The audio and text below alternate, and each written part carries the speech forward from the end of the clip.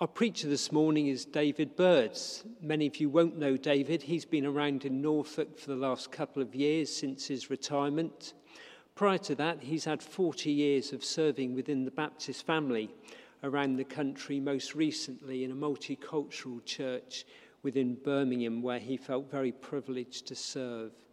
A couple of years ago, he moved to Eccles near Attleborough so he could be closer to some of his far-flung family.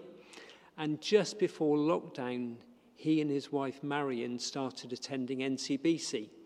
So many of you won't know him, but we'll be looking forward to getting to know him and Marion much better once we're able to be meeting here again. So David is going to be speaking to us in a moment after Elaine has given us our reading this morning. But I'm going to pray for David first before he comes to speak to us. So Father, thank you for David. Thank you for his willingness to continue serving you in his retirement through preaching. Thank you for all the preparation he's put in to the message this morning. Thank you for what you're going to say through him. We pray that we will be blessed, we will be challenged, and that he too will be blessed as he speaks. So thank you, Father. In Jesus' name, amen.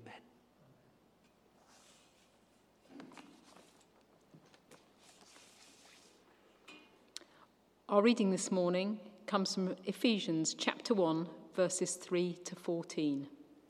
Praise for spiritual blessings in Christ. Praise be to the God and Father of our Lord Jesus Christ, who has blessed us in the heavenly realms with every spiritual blessing in Christ. For he chose us in him before the creation of the world to be holy and blameless in his sight. In love, he predestined us for adoption to sonship through Jesus Christ, in according with his pleasure and will, to the praise of his glorious grace, which he has freely given us in the one he loves. In him we have redemption through his blood, the forgiveness of sins, in accordance with the riches of God's grace that he lavished on us. With all wisdom and understanding, he made known to us the mystery of his will, according to his good pleasure, which he purposed in Christ, to be put into effect when the times reach their fulfillment, to bring unity to all things in heaven and on earth under Christ. In him we were also chosen, having been predestined according to the plan of him who works out everything in conformity with the purpose of his will, in order that we, who were first to put our hope in Christ, might be for the praise of his glory. And you also were included in Christ when you heard the message of truth, the gospel of your salvation. When you believed, you were marked in him with a seal, the promised Holy Spirit, who is a deposit guaranteeing our inheritance until the redemption of those who are God's possession, to the praise of his glory. Thanks be to God for his word.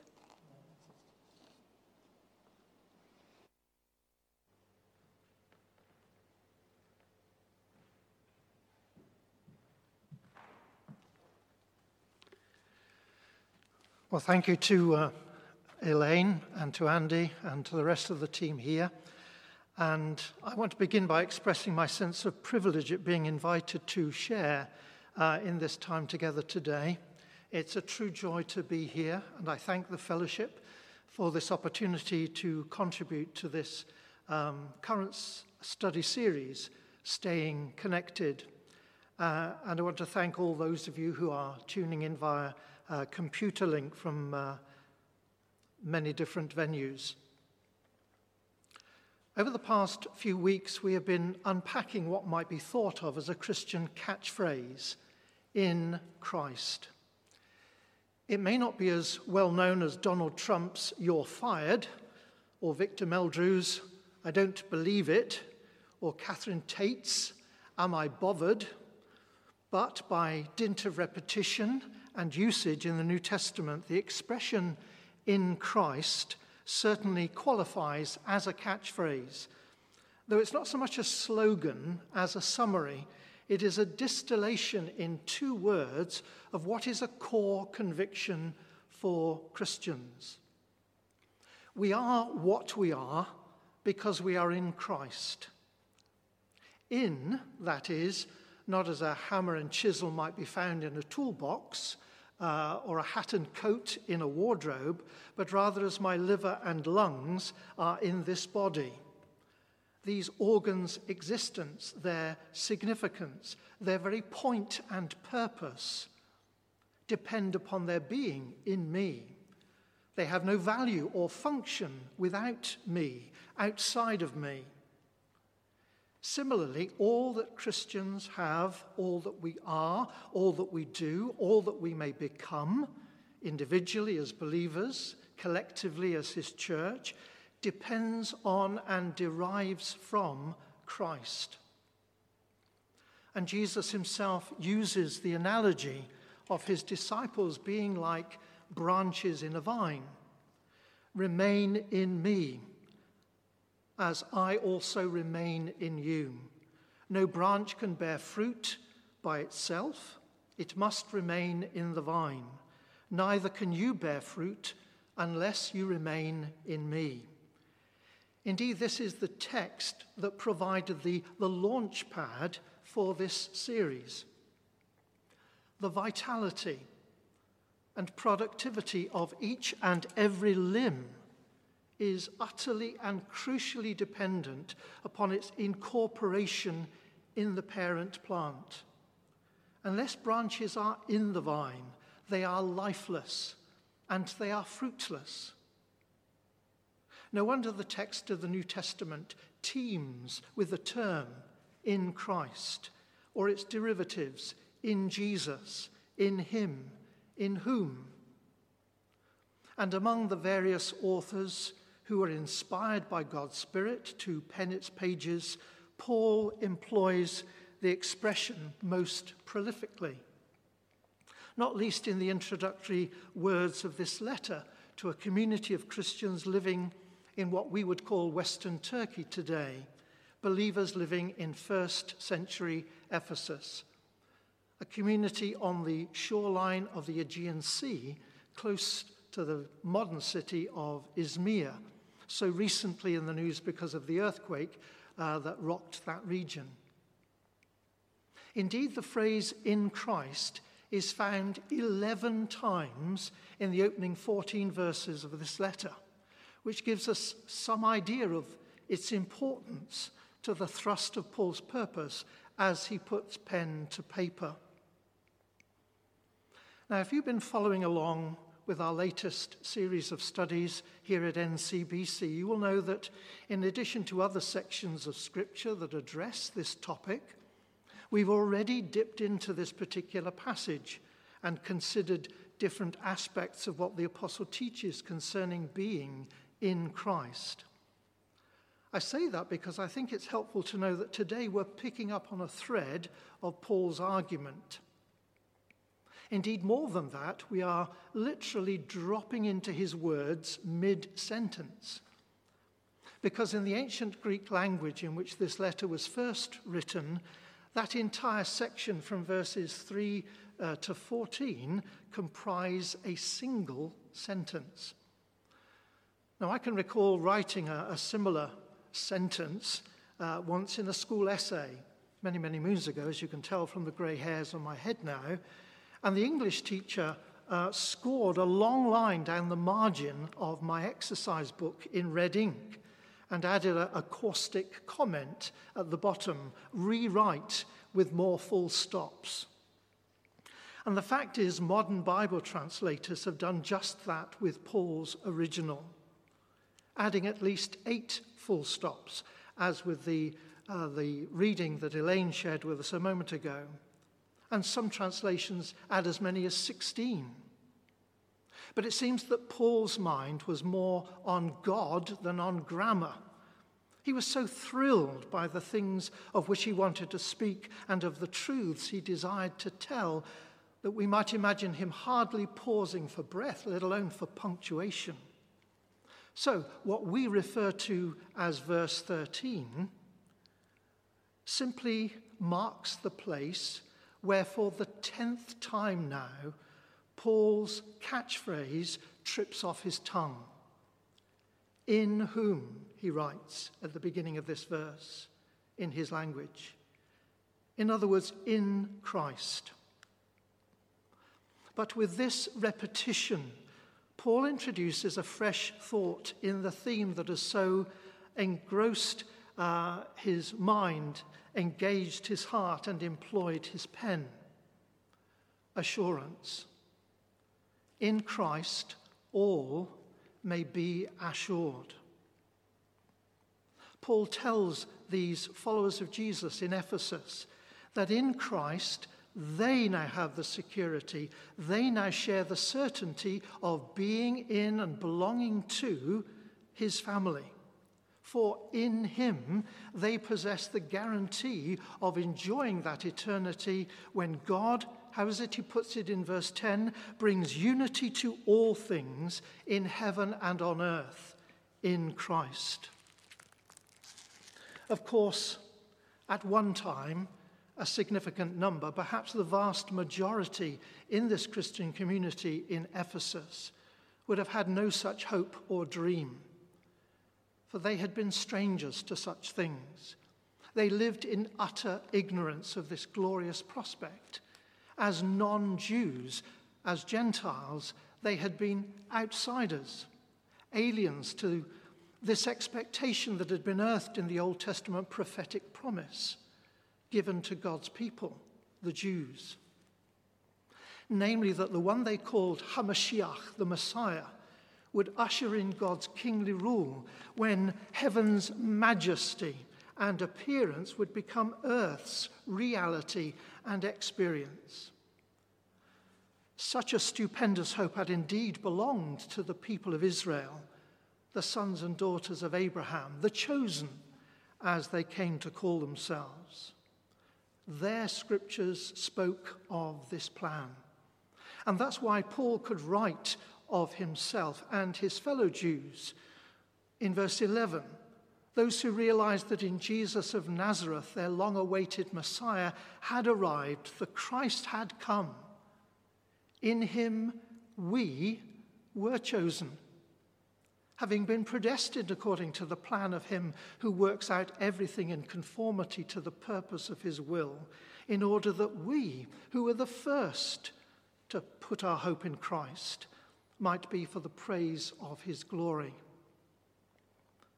Now that plan was not to wave a celestial magic wand over the shattered pieces of a broken and battered universe, nor was it to offer a cosmic-sized heavenly handkerchief and utter a divine platitude. There, everything will be okay in the end. It was a costly plan. It was paid for in the blood, sweat, and tears of the broken body of the Son of God himself, nailed alive to a rough Roman gibbet. It was a mysterious plan, he says in verse 9 of this passage. Paul uses the Greek word mysterion, which doesn't mean weird or bizarre, but rather hidden or secret.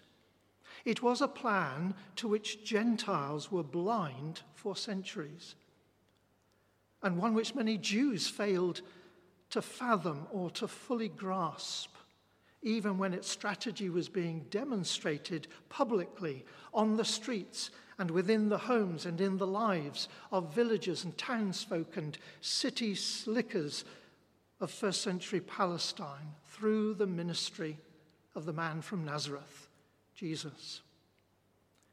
The plan to change the world by changing men and women in the world. And if you want a specific example of that change, then see it in the total transformation of the man who wrote this letter, a Jew called Saul, who later decided to take a Gentile name and call himself Paul. Once he was a zealous Pharisee from the university town of Tarsus, a man so narrow-minded he could have looked through a telescope with both eyes at once, a man so bitter He could have sucked lemons without setting his teeth on edge. A man so bigoted, so religiously self-opinionated, he'd have made a die-hard reactionary conservative look like a soft-centered, easygoing liberal. He was a heresy-hunting fanatic. He was a radical, rabbinical Jewish extremist. But look at him now. He is shackled and chained. He is incarcerated and imprisoned on death row in one of His Imperial Majesty the Emperor Caesar's prisons in Rome. And yet he's intoxicated with joy. He is overflowing with confidence that he, along with all those other believers living in Ephesus to whom he writes, both Jews and Gentiles, represented the beginning, just the beginning, of the fulfillment of that plan of Almighty God to bring unity to all things in heaven and on earth in Christ, he writes. For this plan was never intended to be the sole prerogative or privilege of those God first chose, Jewish people like Saul. It was always integral to his plan that through them, people from every nation should find assurance that God wanted them in his family, them to know that they were fundamental to his future, and thus to play their part in his plan to bring unity to all things.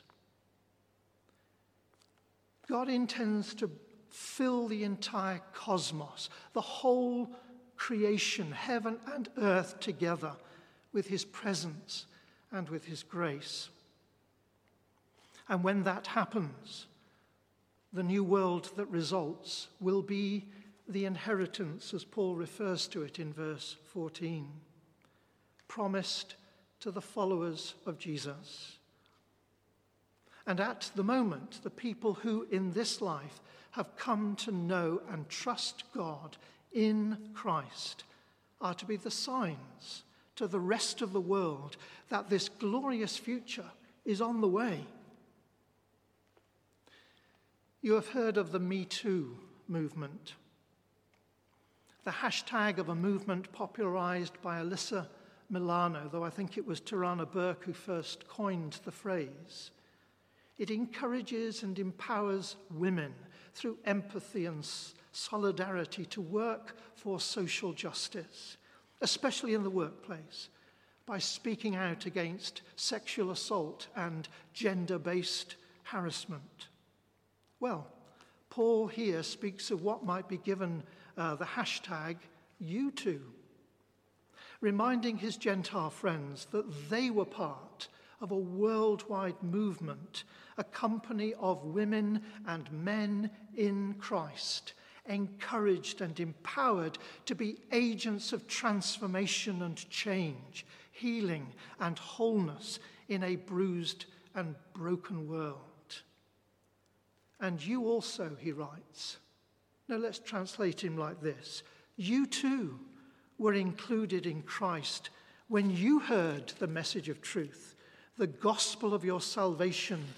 When you believed, you were marked in him with a seal, the promised Holy Spirit, who is a deposit guaranteeing our inheritance. How does anyone become a member of this You Too movement that brings all who do so to a place of assurance, both as to their personal salvation, the forgiveness of sins, as Paul refers to it in verse 7, or of their place and their part in this coming universal and global transformation when unity will be brought to all things in heaven and on earth in Christ? Well, he says it's in three ways: by hearing the word of truth, by believing the gospel of salvation, and by receiving the seal of the Spirit. It comes by hearing the word of truth. You see, for Christians, assurance comes first because its foundations are rooted in truth. That's why Peter could write in one of his letters, "We didn't follow cleverly devised stories when we told you about the coming of our Lord. Jesus, Christ. Christianity is a fact-based faith. It not only merits investigation, it welcomes it. For Christians, faith is not blind. It is illuminated. It is enlightened by God's word. As one of the poet-songwriters of the Bible puts it in Psalm 119, your word is a lamp for my feet. It is a light on my path. John Bertram Phillips, better known to many as J.B. Phillips, was a student in Cambridge down the road from here, where he learned Greek and Hebrew.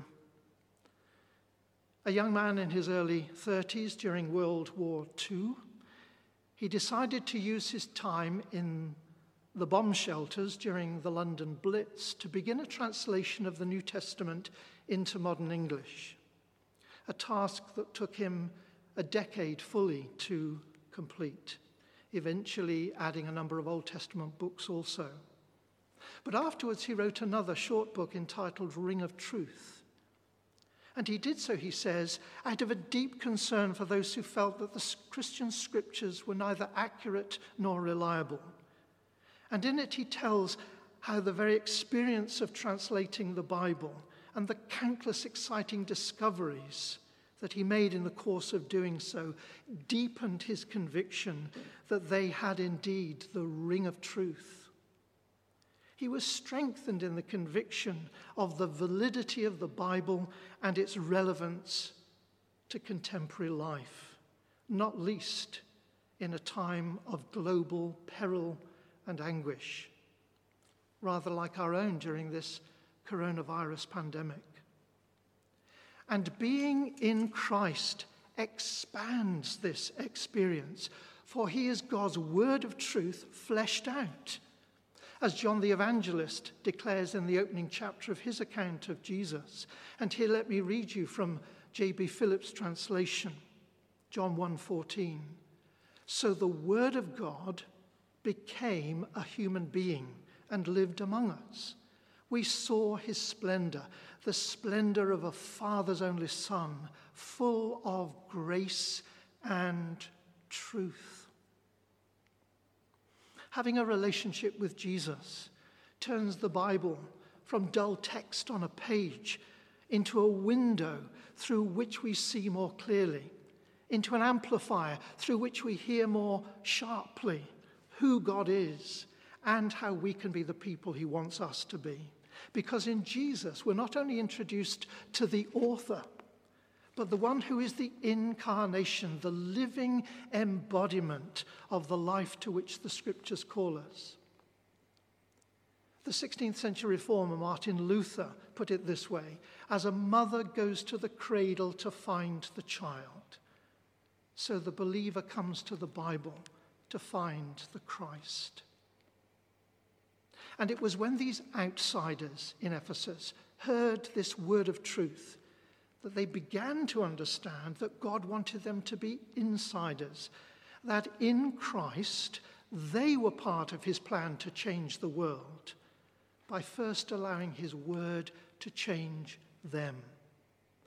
As Paul advised some other Gentile Christians in a different letter written to the people at Colossae, let the word of Christ dwell in you richly. Or as Eugene Peterson translates these words in his Message translation, let the word of Christ have the run of the house. Give it plenty of room in your lives. Being in Christ brings assurance by hearing the word of truth, also by believing the gospel of salvation. And actually, these aren't two different things. They're simply two sides of the same coin. But by adding this phrase, the apostle underlines the fact that hearing is about believing, and that the word of truth is good news about a rescue. More often than I care to admit, my childhood was punctuated by my dad saying, "Didn't you hear what I said?" as he caught me flagrantly disobeying some instruction that I'd certainly heard, but was currently blatantly ignoring. In the Bible, 99 times out of 100, the word faith is used as a verb, not as a noun. And a verb, as my English teacher drummed into me, is a doing word. These Gentiles didn't just hear the word, they started living it. They started obeying it. They started showing their trust in action. Faith became a doing word. Learning that Jesus, the Christ, had done all that was required to put them in the right with God, that they were now in him, was really good news, because daily they were discovering what his rescue mission was really all about. Salvation is not just being saved from a guilty past, it's being liberated to live a godly future, not least by being an ambassador of good news to others who have yet to find assurance about either.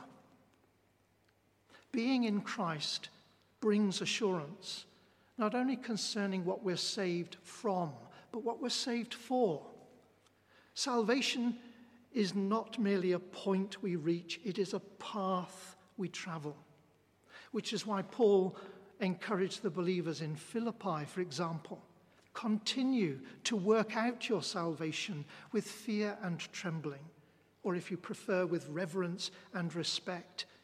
I remind you, being in Christ is an organic metaphor. It's about the life-giving sap of the vine flowing into the branches continually, strengthening them, developing them, enabling them to bear fruit. On the 29th of September 1973, I got married to Marion. And in that moment, she became my wife and I her husband. But every day of the 47 years that have followed have been a voyage of discovery as to what being united in marriage to Marion means. Being in Christ is not a static union, it is a dynamic one. Being in Christ brings assurance by hearing the word of truth, by believing the gospel of salvation, and by receiving the seal of the Spirit. In ancient Rome, soldiers of the emperor were branded upon enlistment to the service of the one they called in Latin Dominus. If they were Greek speakers, they would have said Kyrios. If they were English, few of them were, they would have said Lord.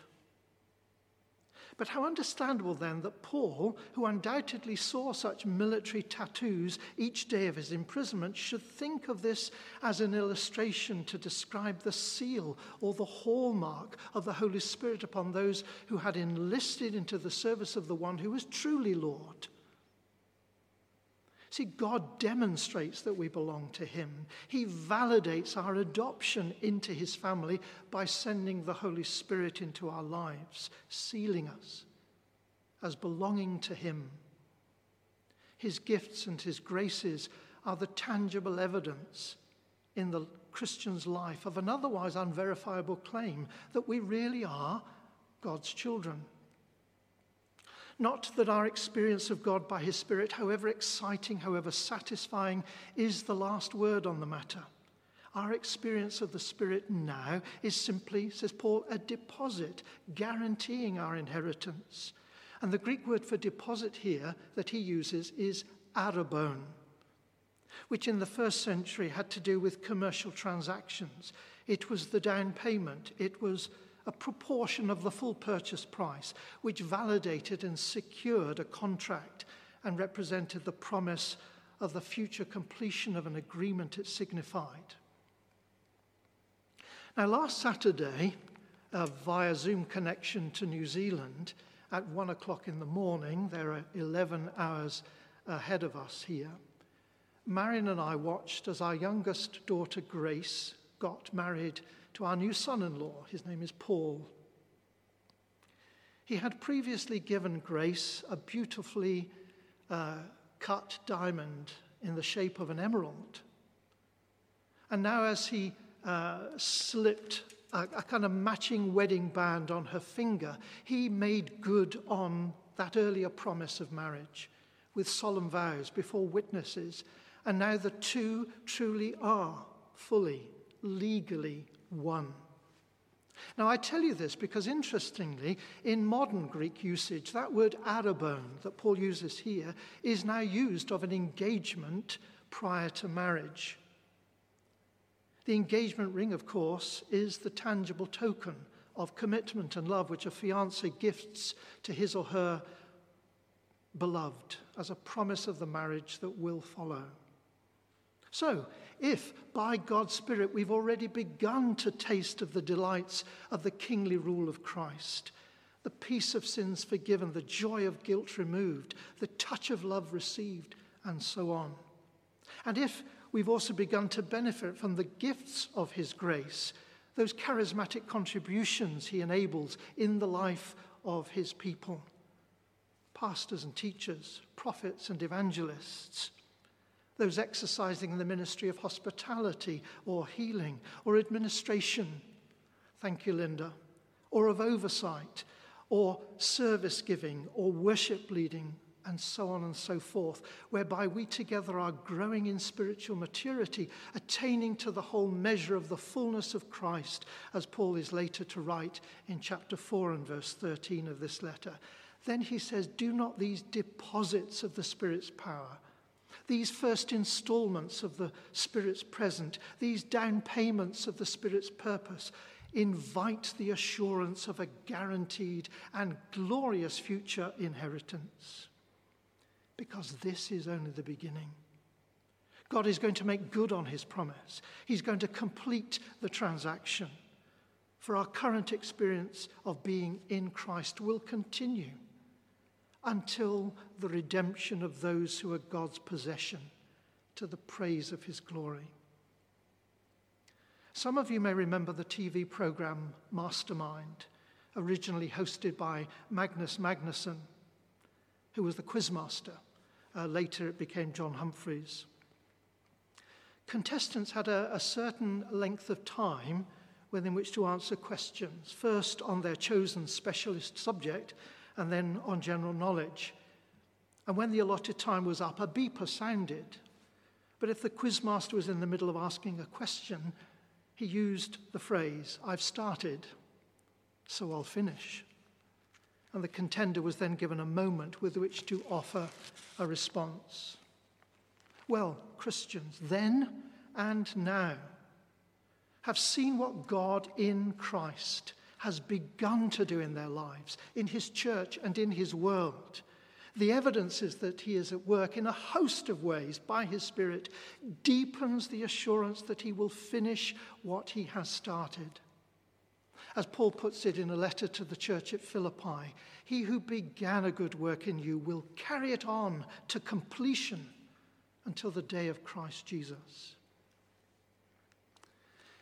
We live on a planet where so much is uncertain and subject to change, a world where everyone's future plans or prospects can alter in an instant, even an American president. We live at a time when things happen to us or around us which confuse or confound, leaving us as baffled and bewildered as Victor Meldrew, who existed in a constant state of disbelief. And we live in a moment when so many events could or should perturb us and disturb us, issues and incidents that must have caused even surly schoolgirls like Catherine Tate's Lauren to be bothered. And yet, on such a planet, at such a time, in such a moment, Jesus offers us assurance. He invites us to discover and deepen our knowledge of the truth of his word, to allow the revelation it brings of the will of God and of the ways of Christ to enlighten our minds and illumine our path. He calls us to live in and to live out the good news of his rescue plan for all people and this planet, assured that when the times have reached their fulfillment, he will bring unity to all things in heaven and on earth in Christ. And he summons us to enjoy the gifts and the graces of his Spirit, experienced in a joyous measure now and realized in all their glorious fullness in the life to come. This is how we find and experience the assurance of living in Christ.